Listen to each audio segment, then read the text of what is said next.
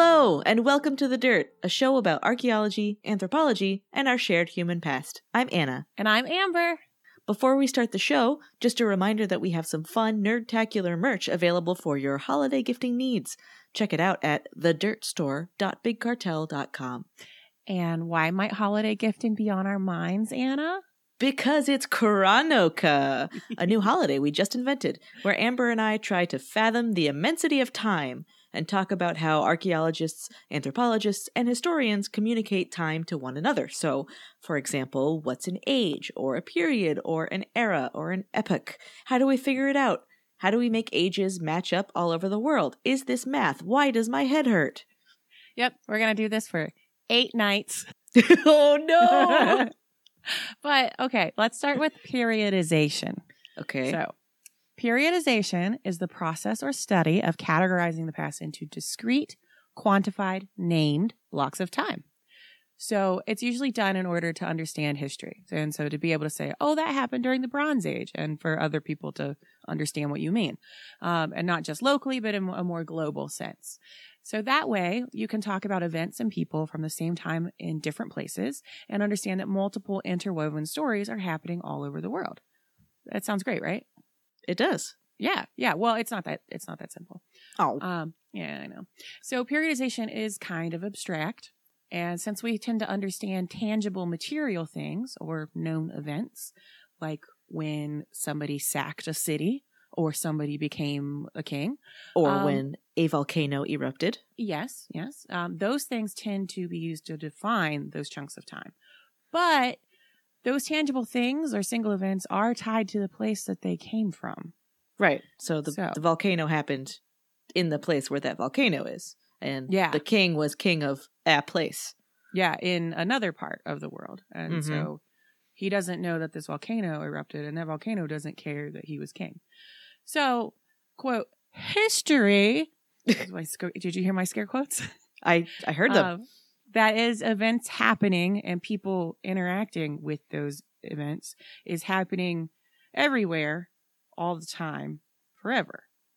So, any systems of periodization are more or less arbitrary.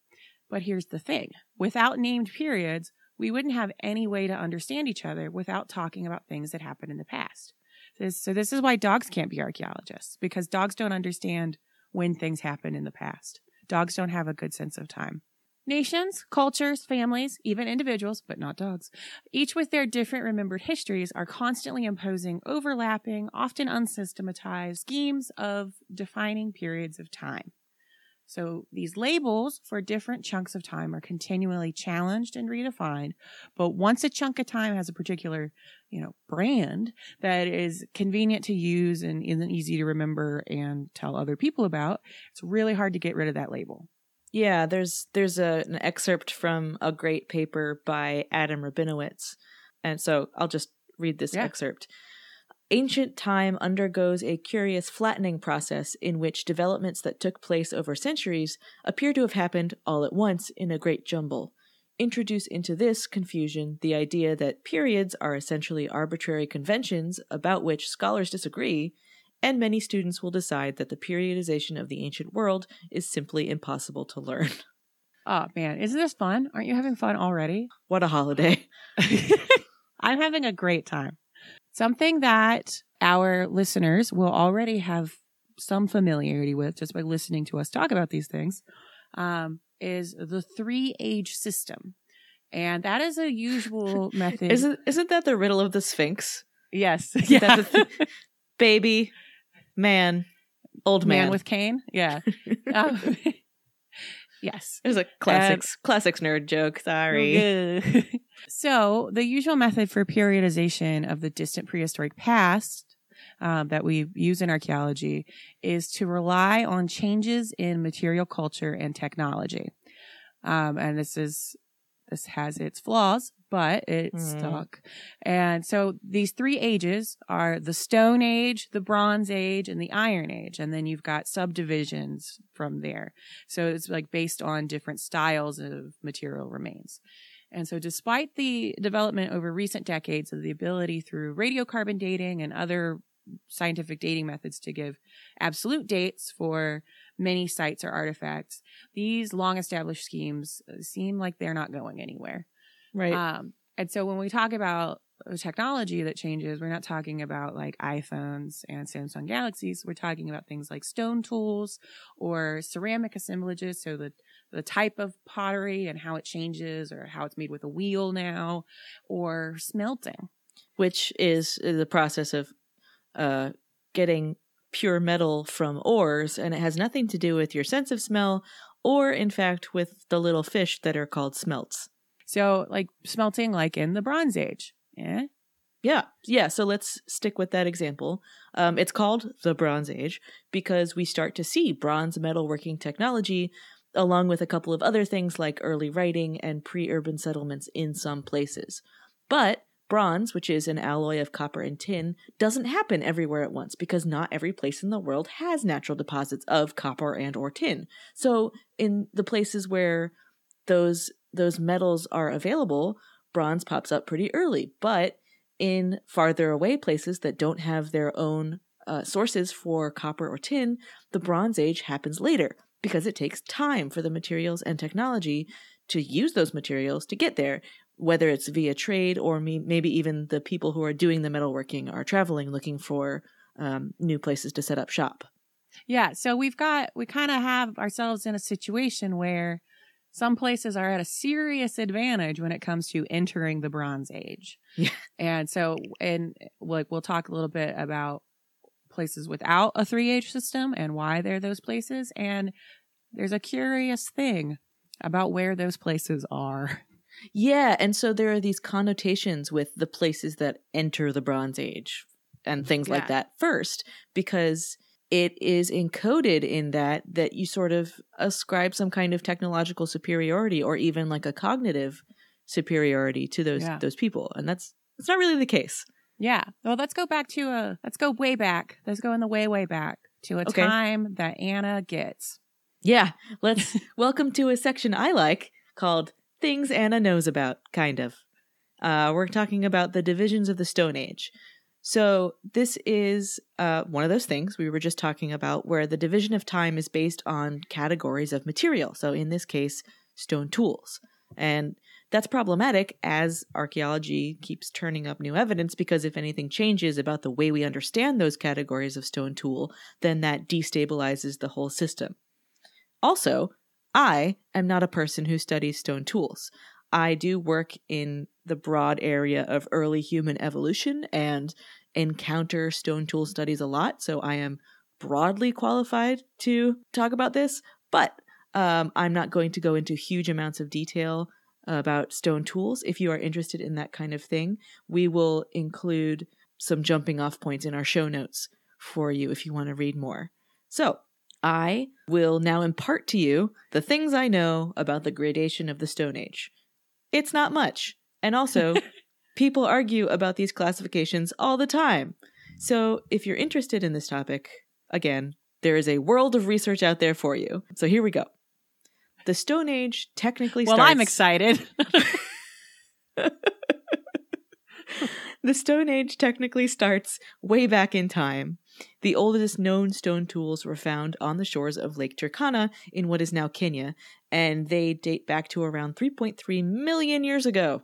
But that date predates modern humans.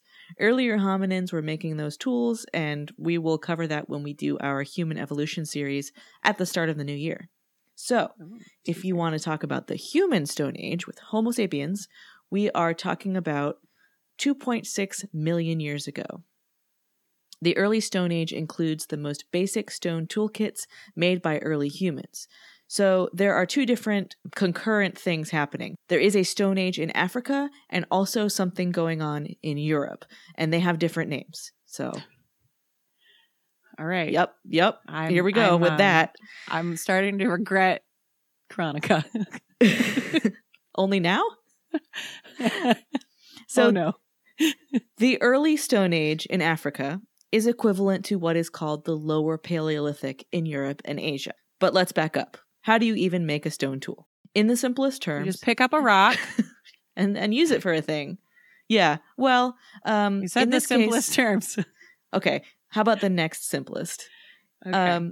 That is a purposely modified stone. Oh, So you do something to fine. the stone first, then it becomes a tool. So to make a stone tool, you use a stone cobble, it's called a hammerstone, or some other hard material to knock sharp flakes off of a core made of a stone like flint, chert, obsidian, or silkreed. Now, there are stone tools made on all kinds of other stone, but these types of stone are special because they have material properties that mean that they fracture in relatively predictable ways. So, if you're skilled at it, you can shape the type of tool you want. And so a core is like the pre-tool? A core is these rocks, chert, obsidian, those kinds of things, they occur in natural nodules.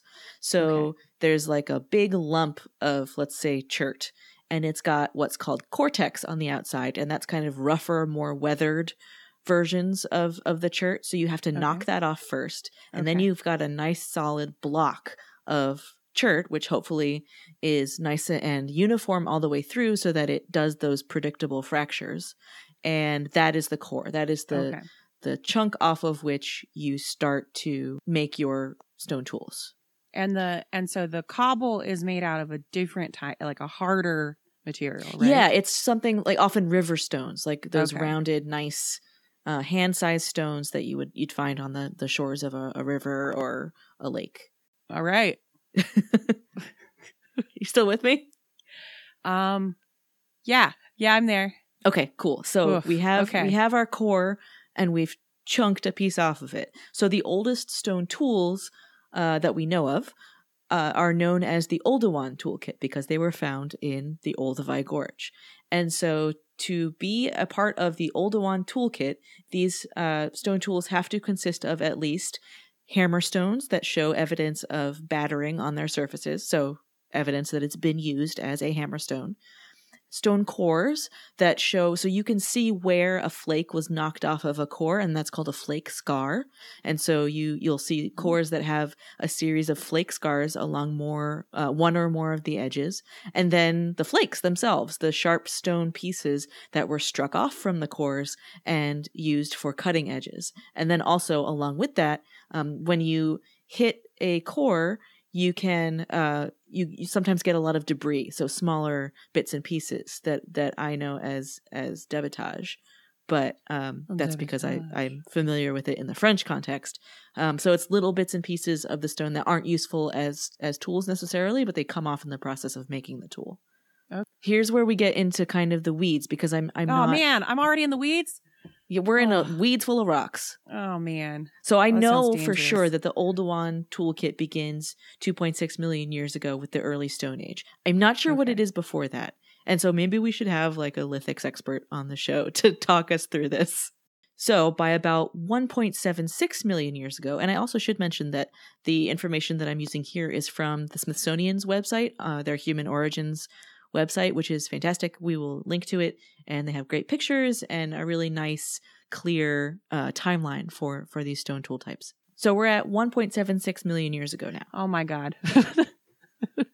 But we're never going to make it to the present day. No, it's okay. There's like really big chunks of time involved here. So early humans began to strike really large flakes off of cores and then continued to shape those flakes by striking smaller flakes from around the edges. And the resulting implements included a new kind of tool called a hand axe. And these are kind of leaf-shaped, usually hand-sized, although not really my hand, a bigger hand.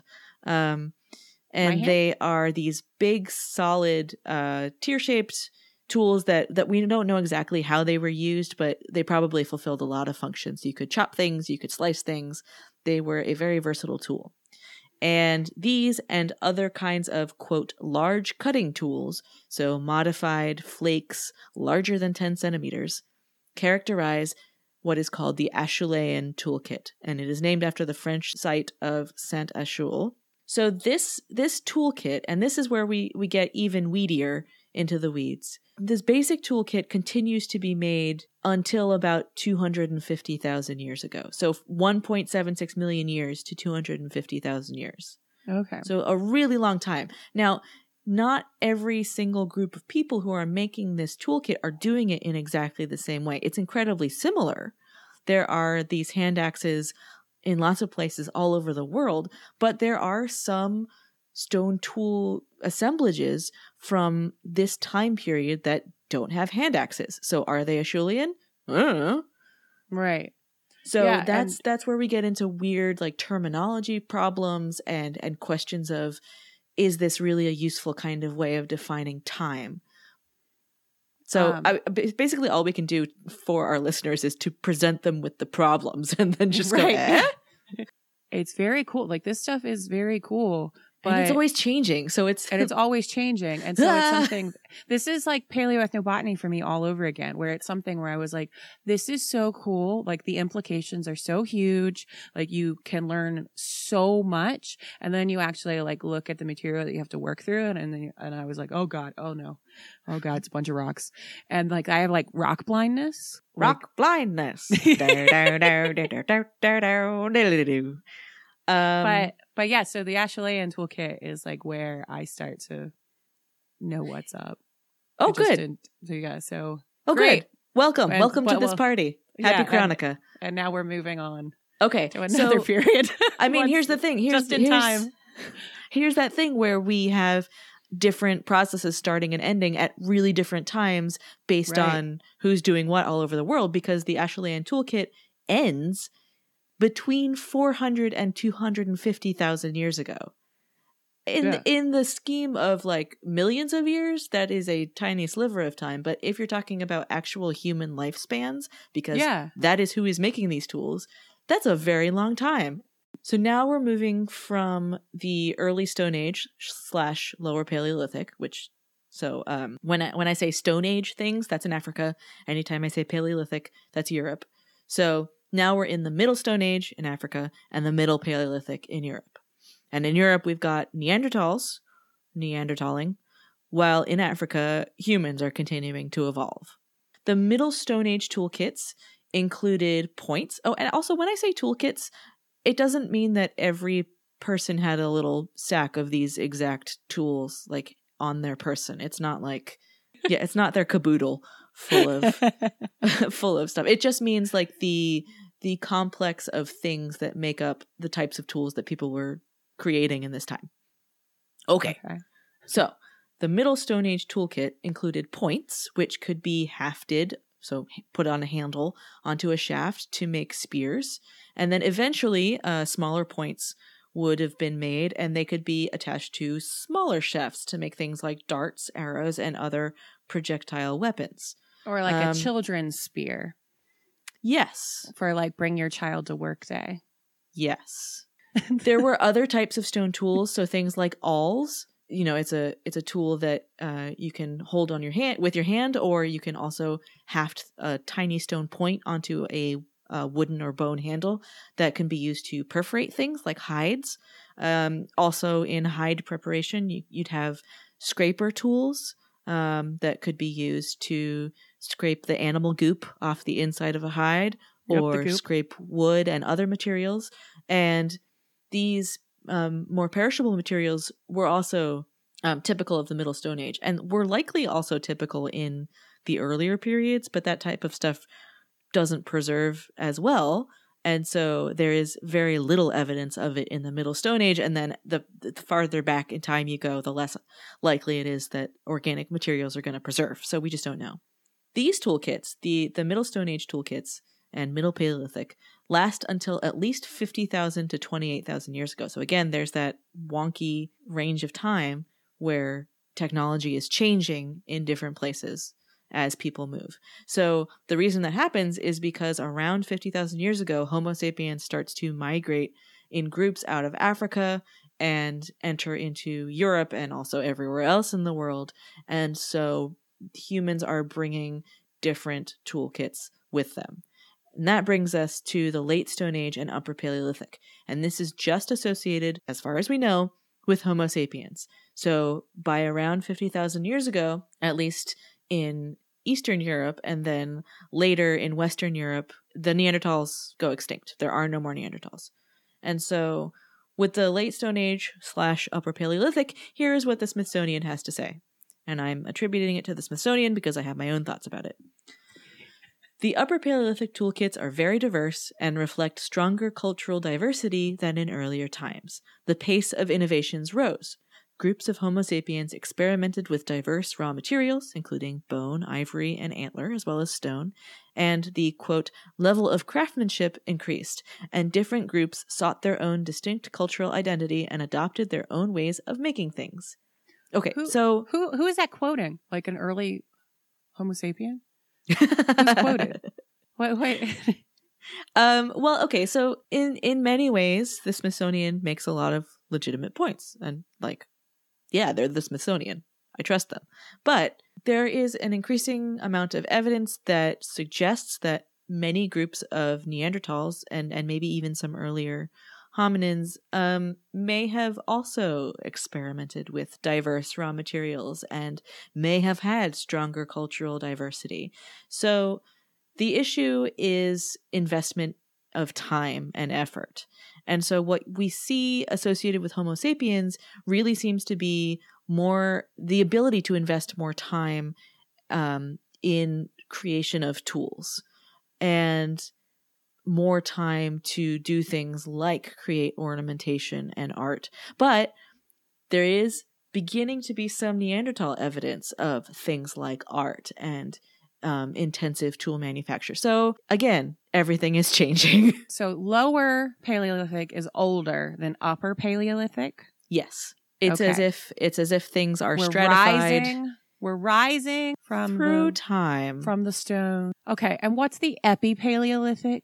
So the Epipaleolithic comes between the Upper Paleolithic and the Neolithic. But that's murky too. Because the Neolithic is like a weird wonky, and then because you've got the pre-pottery. Yeah. And then A and B, and then you've got the just like straight up Neolithic. Well, that's the thing. Like lots of that cultural change is happening. Lots of material change. So like some places have pottery, some places don't have pottery. And also sometimes this is called the Mesolithic. Sometimes the two terms are confused. Sometimes they're used as synonyms. I'm so confused I can't even say synonym. Yeah. We have the super old Stone Age, right? Then we have... But the super old Stone Age is in Africa. Yes. And before humans. So we have super old Stone Age. Even more important. Okay. Yeah. Okay. Then we have the lower Paleolithic and the lower Stone Age. Right?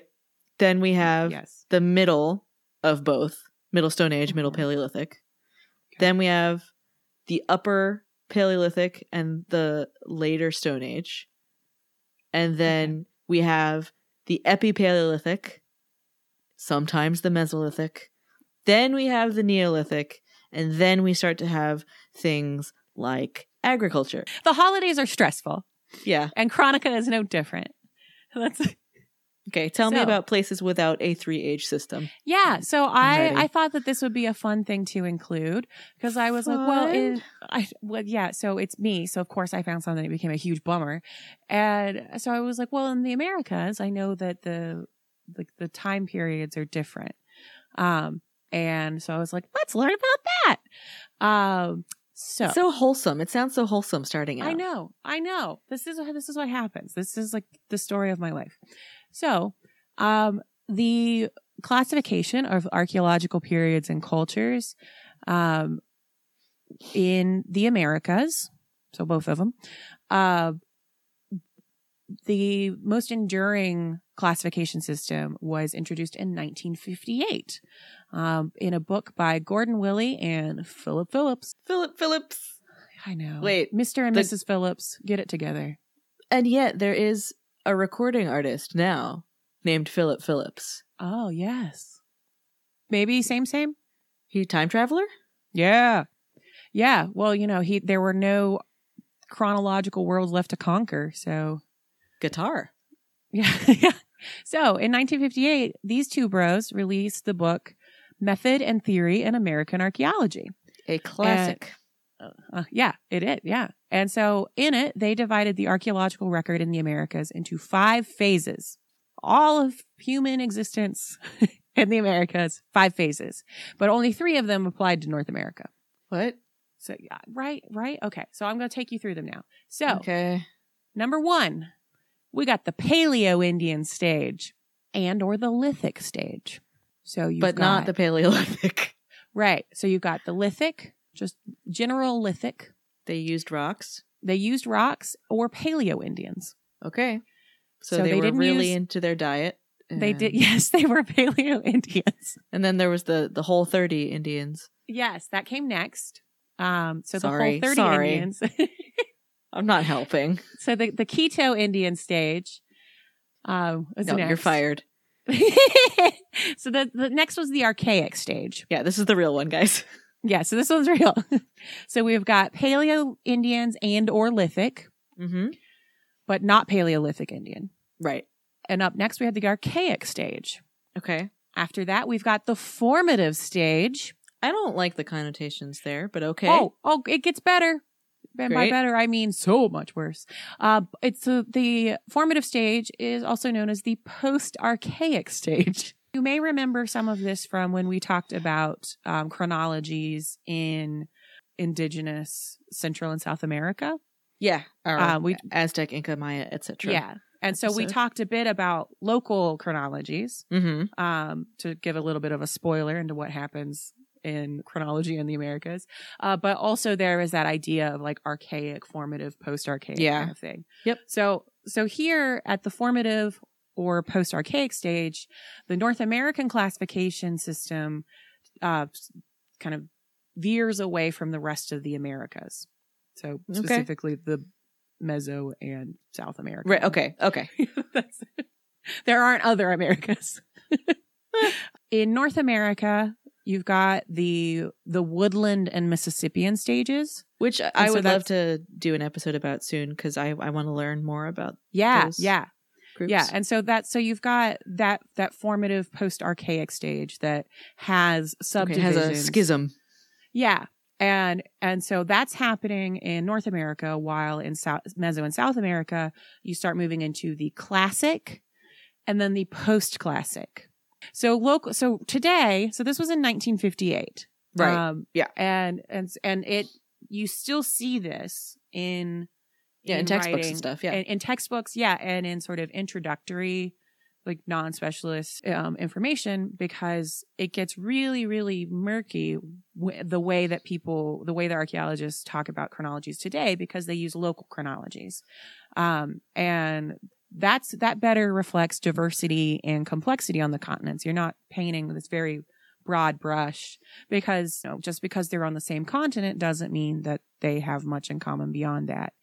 And so there's greater precision in reporting and in documentation. So part of the thing about, no group of people exists completely in a vacuum. Right. So if you want to talk about the larger interactions between groups of people and not only their environment, but everybody else around them, you all of a sudden, once you have these local chronologies, have a lot more going on than just to understand it. Like, these people weren't existing and thinking of themselves as existing in the archaic stage or whatever. Right. That's an external designation. We're post-classic. We peaked.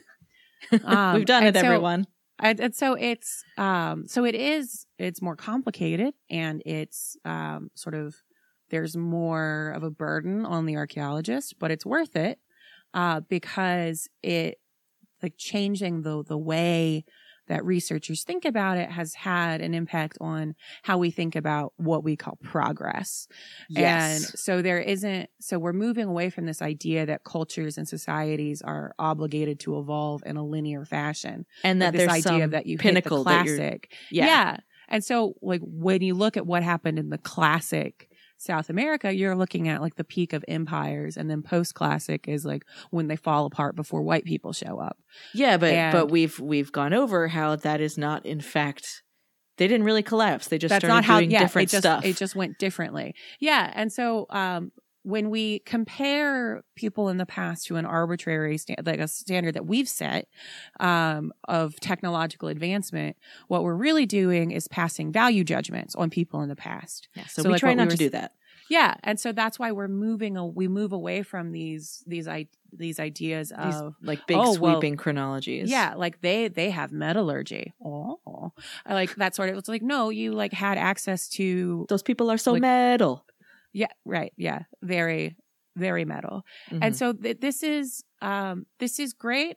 And this is like huge advancement. And so you see this in most parts of the world, this movement away from these like very like monolithic time periods to something more local, something more hybridized, something that has more meaning from it, less meaning put onto it and more meaning drawn from it. It's like food. It's like going from like the movement of food towards more local, more meaningful. From like you go from like Big Mac chronologies to like, you know, a local meat share. I'm hungry. Sorry.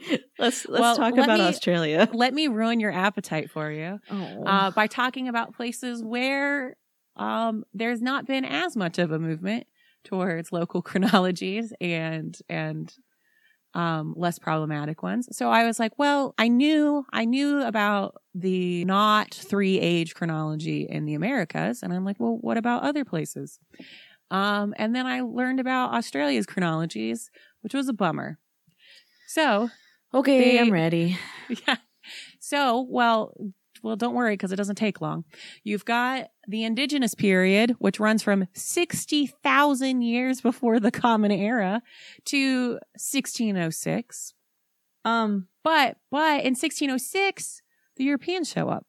So then from 1606 to 1788, you have European contact pre-settlement period. Okay. And then 1788 to 1820, you've got settlement or pre-industrial period. And then from the 1820s to present, you've got the industrial and modern period. So you've got 61,000 years of everybody up until Cook, white people and company, into white people. Yep. And then Wikipedia very kindly is nota bene. Australian archaeology is often simply classified as prehistoric before European settlement and historic post 1788. But this is contentious. Is it? Is it Wikipedia? It implies Indigenous Australians had no history, despite having a strong oral tradition, which I feel like the despite clause is sort of an understatement. So there's this idea that anything that happened before white people showed up was the same. So that's why we talk about like you have these, it's like this. So if we like rewind to the beginning of the episode when we talk about how we do periodization so that we have these discrete units of time where there's some sort of internal consistency. Lots of things changed over those 61,000 years. Yeah, this is making my internal consistency unhappy. And so if we move over to New Zealand, there's a similar issue, but it's not as bad, mostly because it took people longer to get to New Zealand. Right? Am I correct? You are correct. That New Zealand didn't have people on it. Yeah, it was people like any people. Later. Mm-hmm. No humans. And so you've got the Archaic period. There that is again. Yep, there it is. And that's from 1000 CE to 1350 or 1650, depending on which island it is. So at 1350 on the North Island, 1650 to the Eastern South Island. And then you've got the Classic period, 1350 to 1800, or 1650 to 1800 if you're on Eastern South Island. And then I guess in 1800, white people showed up. Great. Or maybe New Zealand ceased to exist in 1800 and it's just been fiction since. I'm going to go with that. Well, that's one way to look at it. What's next?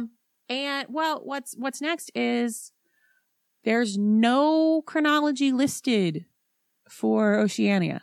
Which is the sort of the Polynesian islands. Well, yeah. So Polynesia, Micronesia, and Melanesia. All the Nesias. Okay. What's up with Oceania?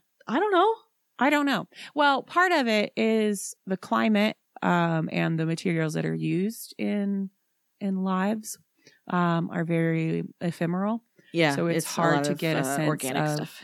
Yeah, because a lot of the stuff that we look at in terms of setting up chronologies are things like ceramics and tools and things that you can look at the evolution of it over time. Yeah. And so it's less like that. So if you are listening and you work in Oceania, and you want to educate us about how you think about the past. But it's very... Or honestly, any of the other areas we've talked about. Yeah, if you work anywhere and you've got thoughts on chronologies and the places if you would like to help us understand time, reach out, thedirtpodcast@gmail.com. Yeah. But when we talk about... So we talk about BCE and CE here at The Dirt. It's when we talk about things in the Common Era or before the Common Era. Right. But have you, Anna, ever thought about who decided that the Common Era was common? Honestly, not until earlier this morning when I read the script. So BCE and CE are the same thing as BC and AD. Yeah. So BC is before Christ, and AD is Anno Domini, in the year of our Lord, is what that means in Latin. That specific Lord. Yeah. Yep, that one. And so when the change was made, so BC, it was just changed. So it's just the Common Era. So it's still, but I guess that's better than in the year of their Lord. Boy, that's because it's because it's the same thing. So you've got I know, Anno but calling Domini. it their Lord sounds aggressive. Right. And so you just change it to CE, but it still means the same thing. How did the Common Era become the Common Era? Well, I found out. Okay. So tell me. We have a 6th century monk named Dionysius Exiguus to thank for that BC AD divide.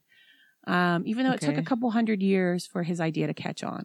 So all the good ones take a while. Yeah. And so in the late 500s, our boy Dionysius sat down with the Gospel of St. Luke, which records the life of Jesus Christ. So that's so the nativity story, like the one that's commonly cited, is the one in the Gospel of St. Luke, but it also walks you through the rest of his life.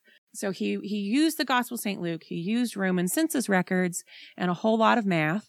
Okay. And he calculated the date of the conception, not his birth, which is a thing I learned. Okay. So he calculated the date of Jesus' conception. And at first people were like, meh, I don't know. And so it took almost 300 years, but by this point, Christian kingdoms had adopted this calendar and it has stuck in most of the world to this day. So from the 9th century-ish onward. Yeah, onward. And so before that, people didn't really care because in most times throughout history, like written history, you look at like things are done in regnal years. So you look at who is king in the 3rd year of this king, in the month of this month.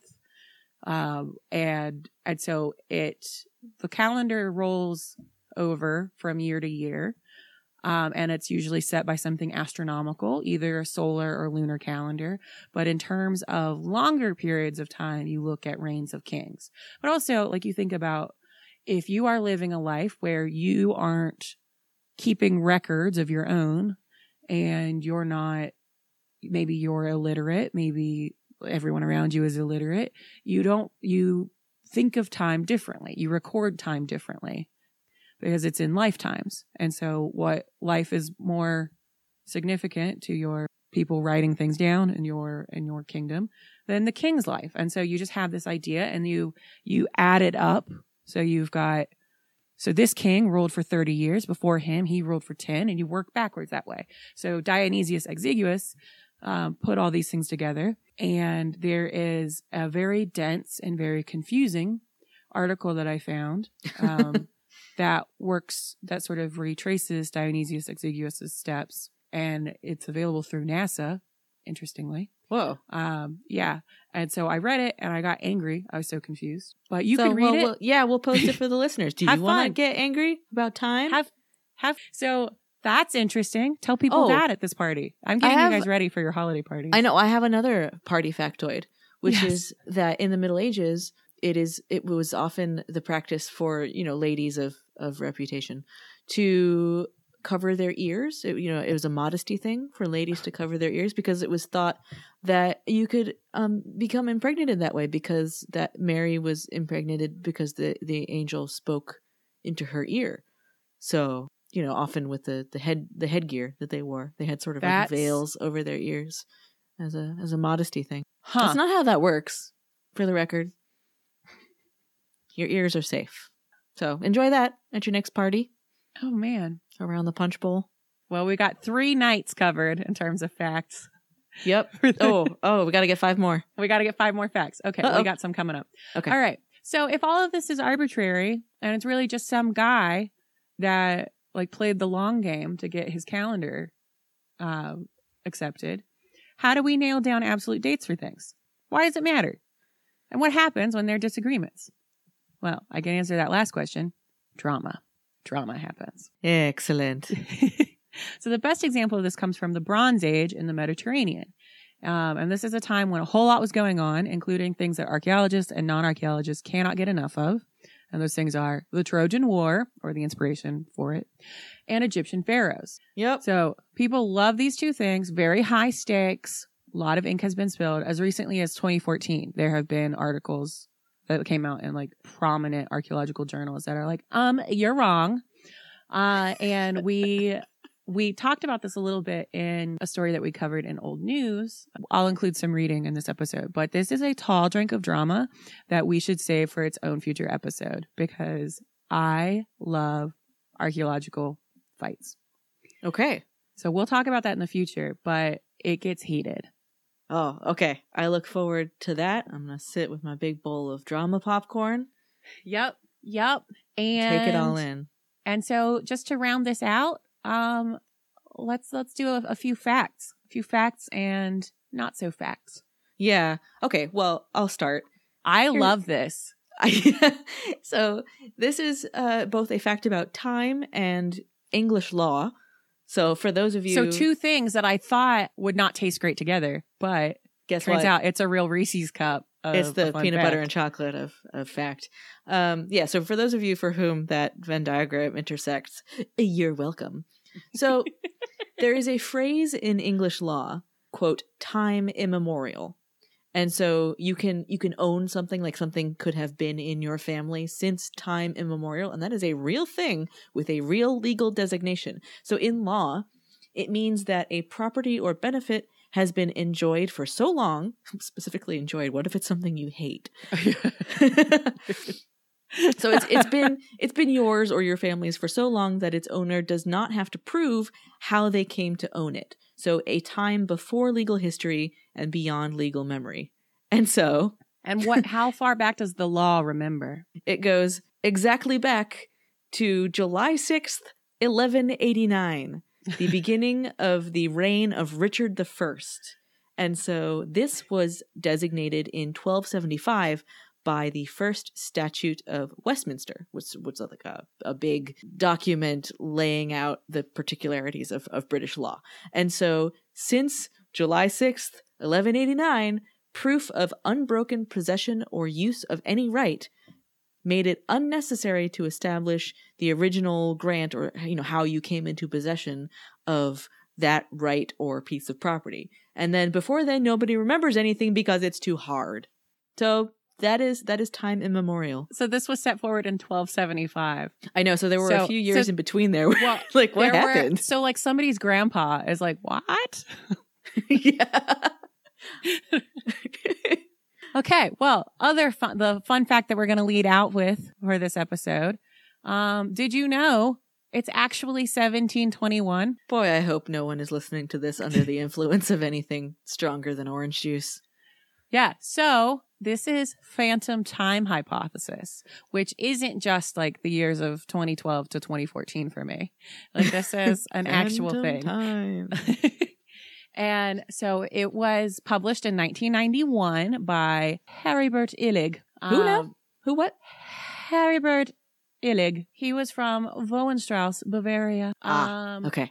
And so in 91, he published this phantom time hypothesis, which states that there's a conspiracy by the Holy Roman Empire Otto III Pope Sylvester II, and maybe even the Byzantine Emperor Constantine VII to fabricate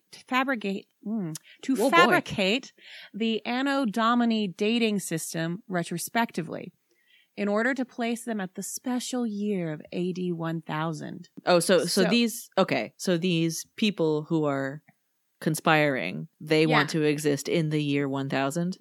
Yeah. Okay. And so they manipulated the calendrical system. So they just tucked in the entire Carolingian period, including Charlemagne, but not Charlemagne the God. Charlemagne the God still exists, just in So Charlemagne the historical figure did not exist. Yeah. Okay. So they inserted 297 years into the Middle Ages. They inserted that period of 1614 to 911 CE into the Middle Ages.